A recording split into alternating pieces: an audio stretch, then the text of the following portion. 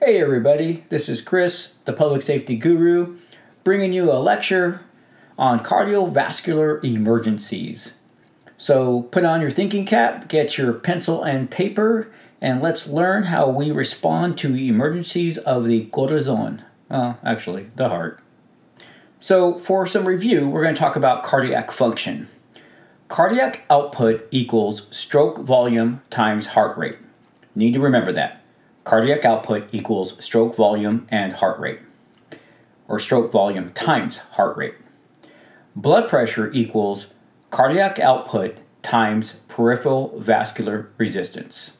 Blood pressure equals cardiac output times peripheral vascular resistance. And since we're dealing with the heart, we're going to be talking about hypoperfusion, or simply shock, which is widespread inadequate blood flow. These are things that should just be coming to you second nature now. And as we learned just a few lectures ago, airway and oxygenation is critical. Without airway, forget it. There's nothing else that we can do for this person.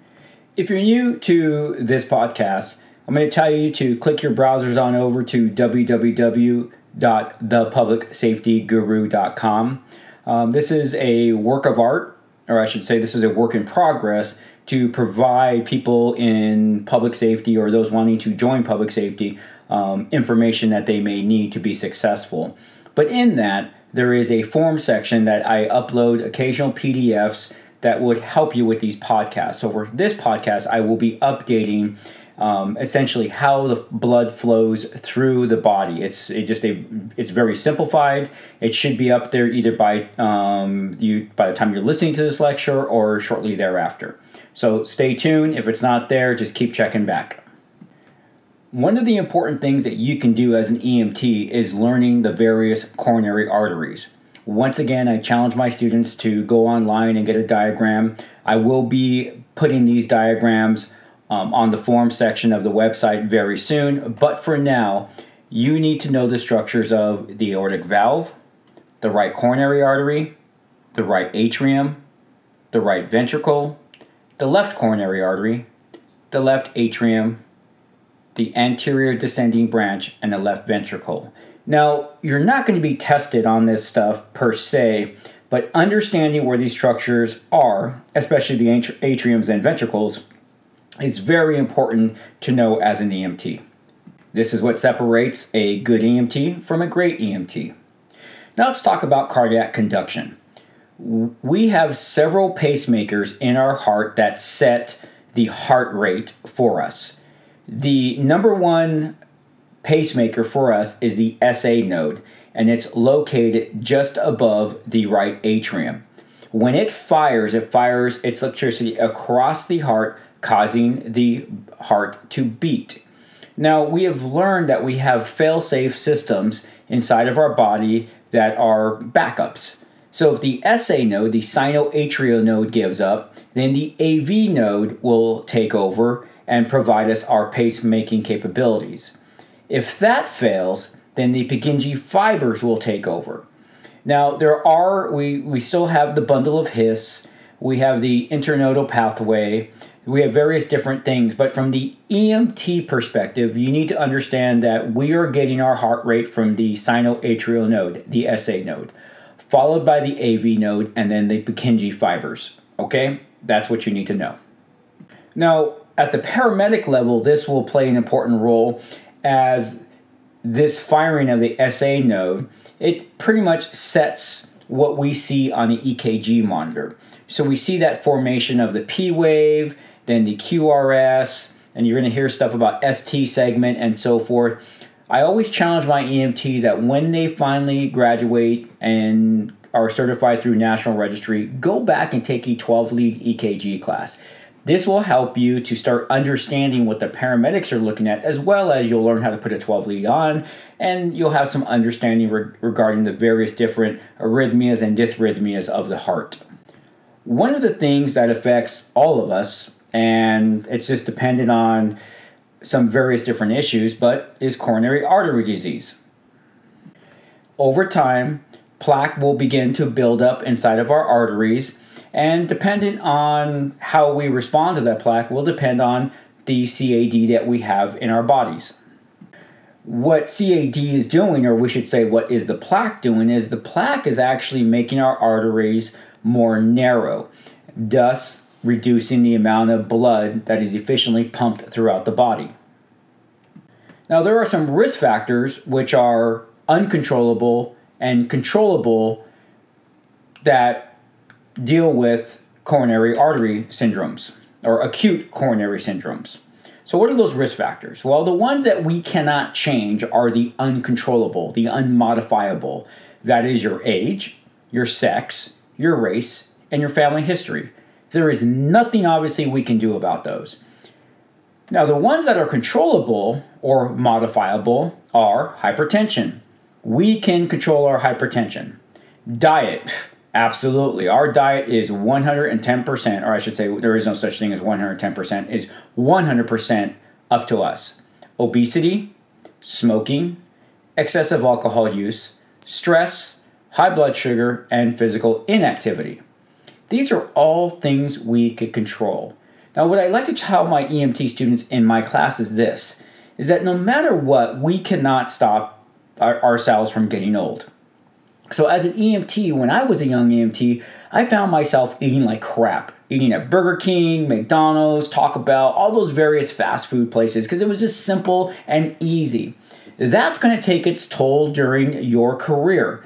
So I caution you on that because once again, eating like that is going to cause your diet to be bad, which is going to make you obese.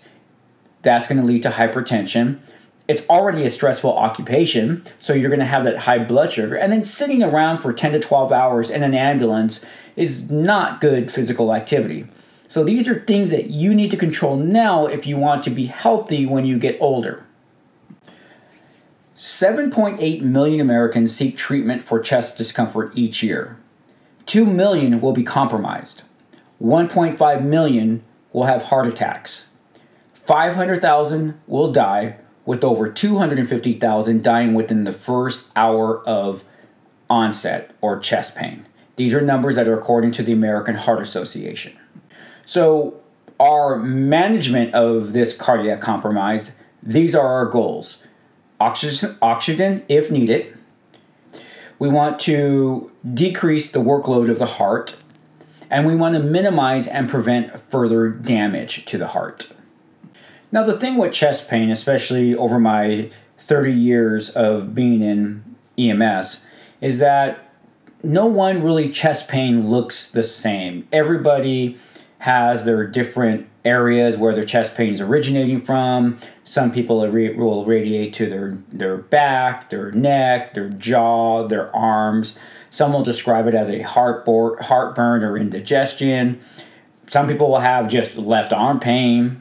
It'll be described as a pressure, squeezing, or crushing pain. So we have to take a look at all of these and the other signs and symptoms to determine what is truly going on with our patient. But remember this, for simplicity's sake, chest pain is chest pain. That is it. I don't care if it's angina chest pain or MI chest pain. Our treatment is going to be the same. Now, we teach you what's the difference between an angina and a heart attack because we just don't want you being trained monkeys out there. That's not your goal. Your goal is to understand the pathophysiology of what is happening with your patient's condition so that way you could understand why you're performing certain treatments on them. Now, in chest pain, one of the things you can do as an EMT is assist the patient with their prescribed nitroglycerin. You need to know the indications, the contraindications, the dose, the side effects, and when you reassess. So let's talk about those indications. The indications are chest pain. So the chest pain could be MI related or it can be angina related. But regardless, since we don't know, we're going to go ahead and assist our patient with their nitroglycerin. Now the contraindications are what? Let's think about that. You've already learned this.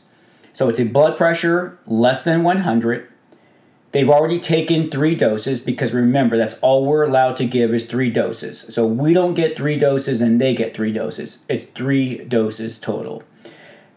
The next one is if they've taken any sexually enhancement drugs within the last 24 to 72 hours. Those are the magic numbers. Now, as far as dose could be one single spray of liquid nitroglycerin or one tablet underneath the tongue for their nitroglycerin. Side effects, the number one side effect is a headache as well as a drop in blood pressure. Now remember this for testing purposes. If you have a scenario where you give your patient nitroglycerin and all of a sudden they become lightheaded or their blood pressure drops significantly, you are to lie them down, whatever the proper English of lay and lie is, okay? Put them down on supine. We do stuff. We just don't let them sit there and be in agony with a low blood pressure, okay? So we do something. So lying them head down is going to help to relieve, hopefully, that hypotension. And since we are going to consider this a critical patient, we reassess critical patients every 5 minutes. As well as if you wanted to give that second dose of nitroglycerin, you need to reassess your patient's blood pressure every 5 minutes prior to giving that next dose. We can also give or help our patients with their prescribed aspirin. Now, the aspirin does not need to come in a prescription bottle. Most doctors will prescribe aspirin to their patients as part of their chest pain management, but patients are told to go buy their aspirin at Target or whatever, CVS, whatever store they can get regular aspirin at. The reason why is that many manufacturers now make a half dose of aspirin as well as a full dose of aspirin for patients. Now we're going to talk about specific cardiovascular emergencies. We're going to talk about angina pectoris, myocardial infarction, acute dissecting aortic aneurysm. However, in this lecture, we will not talk about CHF. We'll touch a little bit on it, but we're going to mostly refer to our respiratory emergency lecture regarding congestive heart failure. So what is angina? Angina is the temporary inadequate oxygen supply to the heart muscle. Essentially, oxygen demand exceeds supply. Anaerobic metabolism and acid buildup leads to the pain. So what I want you to wrap your head around on this one is, imagine this. The heart is getting oxygen to all parts, just not enough. We have overexerted ourselves, and the heart saying, hey, I need some more O2, but it's not getting it. So it sends you that signal of pain. That pain is designed to stop you in your tracks, hopefully rest, so that way the heart can catch up to what the body is asking for it in regards to oxygen. That's what that's about. Normally, angina is caused by some type of exertion. So the thing to remember, though, the difference between angina and a myocardial infarction, heart attack / MI, is that angina, the heart is getting fed oxygen, just not enough. In an MI, we have a patient's heart or a piece of their heart dying. It's not getting any oxygen, and that pain is coming from actual tissue death. That is the difference between the two. Signs and symptoms of angina are the following. If we're going to be using our PPQRRRST acronym. So P, provoked, usually exertion or increased heart rate. Palliation, palliation, what makes it feel better? Well, nitroglycerin, rest, oxygen, if they're hypoxemic. Quality, described as crushing pressure, vice-like. Region is usually substernal or midsternal. Radiation, upper thorax, can go to the left arm, the left jaw. Classic but is atypical in women, diabetics, and elderly. Talk a little bit about that. People who have a history of diabetes, their nerve endings are not as sensitive as ours are, so their pain is more dull. That should be a sign where if you have somebody who is in having chest pain and they have diabetes, you need to kind of think about that their chest pain may be much worse because their nerve endings are not as sensitive. Reoccurrence, yes, it's possible that these patients have been living with angina pain back and forth, hence the reason why doctors most likely prescribe them nitroglycerin. Severity, it could be anything from mild to moderate. I've even had severe chest pain. So remember, this is all relative and it's all up to the patient scoring their pain. Time, usually the chest pain is under 30 minutes. Within 5 to 15 minutes, it will subside with rest. That's why one of the most important things that we can do as EMTs when we respond to someone's house that's having chest pain is get them to relax, loosen that constrictive clothing, reassure them, and then maybe possibly help them with their nitroglycerin or aspirin administration. Now let's flip to the one that kills, myocardial infarction, heart attack, MI. This is a sudden blockage of the coronary artery with prolonged ischemia. Remember, ischemia, no oxygen. It interferes with cardiac function, and the result of this is tissue death of the myocardium. So myocardial tissue, cardiac muscle, is dying, and that's where the pain is coming from.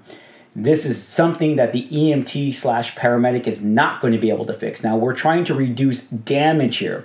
And in angina, we can actually take away the effects of angina through helping the patient with their nitroglycerin, their aspirin, and their oxygen, and rest. That can definitely help them. However, in an MI, our job here is to actually just reduce the damage, because this person either needs some type of stent, cath lab, STEMI center. So our job is just to stabilize, reduce the damage, and get them to the real people who are going to be able to fix them.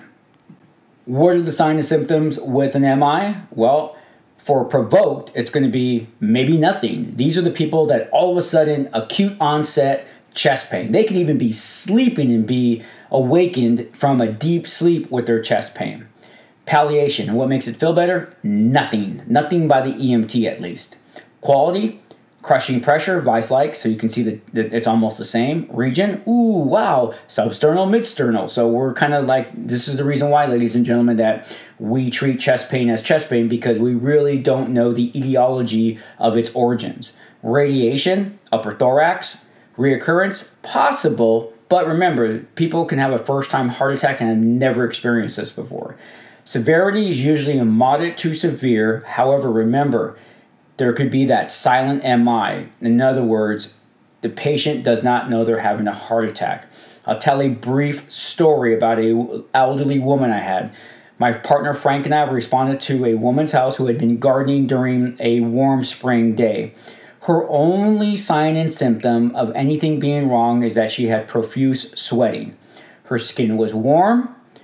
She was just sweaty, but she had good skin color. Vital signs were stable, EKG, normal sinus rhythm, nothing is going on. The sweating concerned me. I asked her, ma'am, I really want to take you to the hospital. Are you willing to go? She did not want to go to the hospital. We took us at least 10 minutes to finally convince her just to go. When we got to the back doors of the ambulance, or the back doors of the hospital, and we opened up those doors of the ambulance, all of a sudden her EKG rhythm changed right there, and boom, I was able to tell that she was having the big one. She was having a heart attack. Unfortunately, sometimes we just don't find out if our patients survive or don't survive, and just because we go from one call to the next, but I'd like to think in my head that she survived. But I do know one thing. If I would have left her there just sweating, she would have definitely been found dead in her home because of what was going on with her heart. She was having a silent heart attack. It just didn't make itself known for about 15 to 20 minutes after she had dialed 911. Nice to know. What are complications of an MI? Well, heart failure, CHF, and acute pulmonary edema. Usually these occur days after the person having an MI. Cardiogenic shock, and then cardiac arrest, which sudden death. The most common dysrhythmia that people die from is ventricular fibrillation, VFib. Now, if you're in my class, you've heard me talk about CHF, congestive heart failure. We're going to talk about this during your respiratory lecture, but just understand that left and right-sided heart failure could possibly lead to RCHF. You need to understand the path of blood flow that will help you to determine if your patient's in either right heart failure or left heart failure. I'm hoping to have that diagram uploaded here very soon. Let's talk treatment of angina and myocardial infarction, MI. The best part about this, just like we were talking about, we don't know the difference. Well, I do because I have an EKG monitor, but we're going to treat them the same. That's the cool part about the EMT level of treatment. So we don't have to remember two different algorithms for treatment. So let's talk about your treatment for the angina MI patient. So, number one, rest and reassure the patient as you're performing the initial assessment. Place the patient in a position of comfort. Loosen restrictive clothing, please.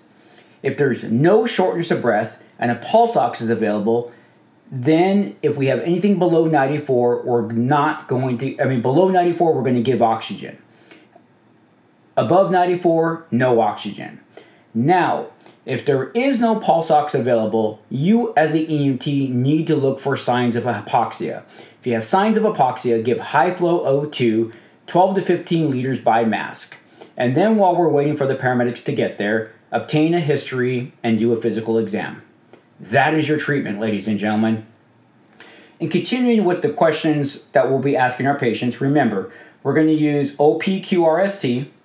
We're going to obviously look for signs of shortness of breath, examine the patient's neck for JVD, ankles for edema. If they're bedridden, look for some sacral edema. We're going to get some baseline vital signs, utilize sample as necessary, administer or assist with the administration of any nitroglycerin as appropriate.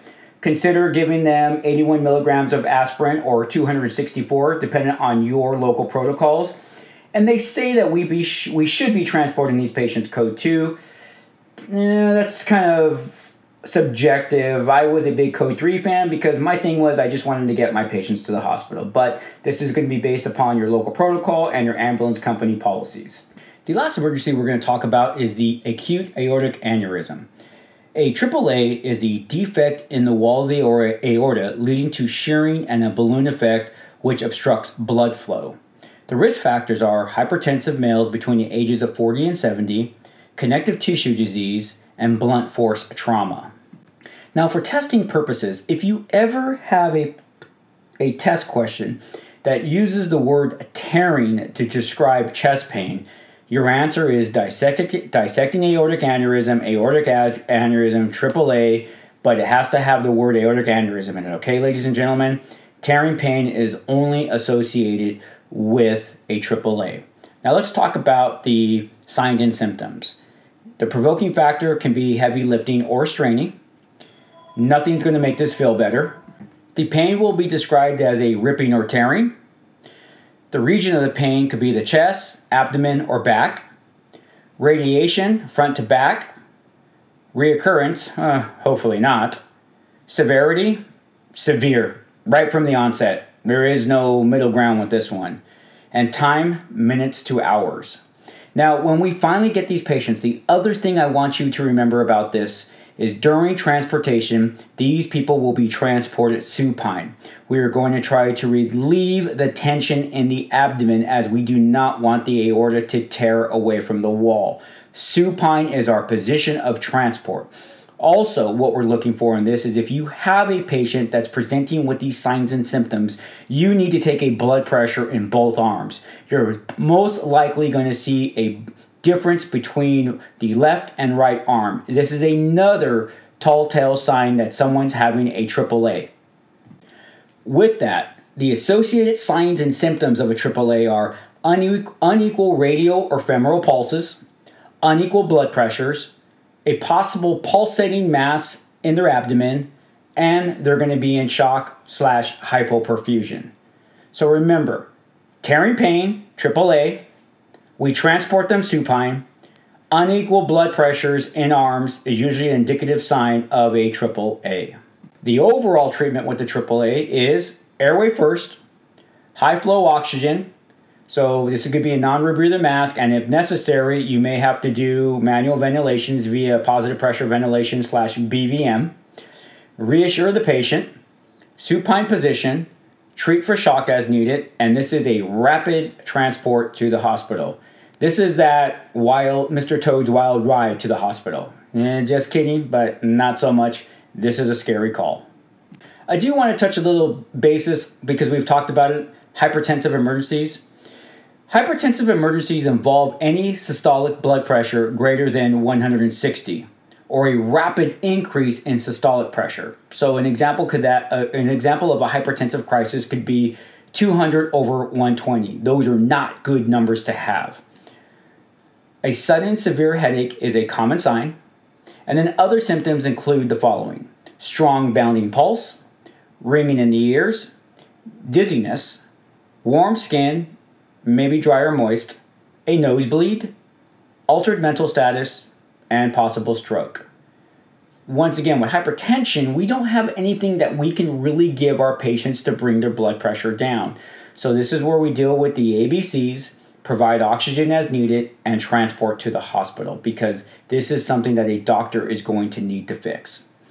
All right, ladies and gentlemen, this concludes our lecture on cardiac emergencies. Have a good day.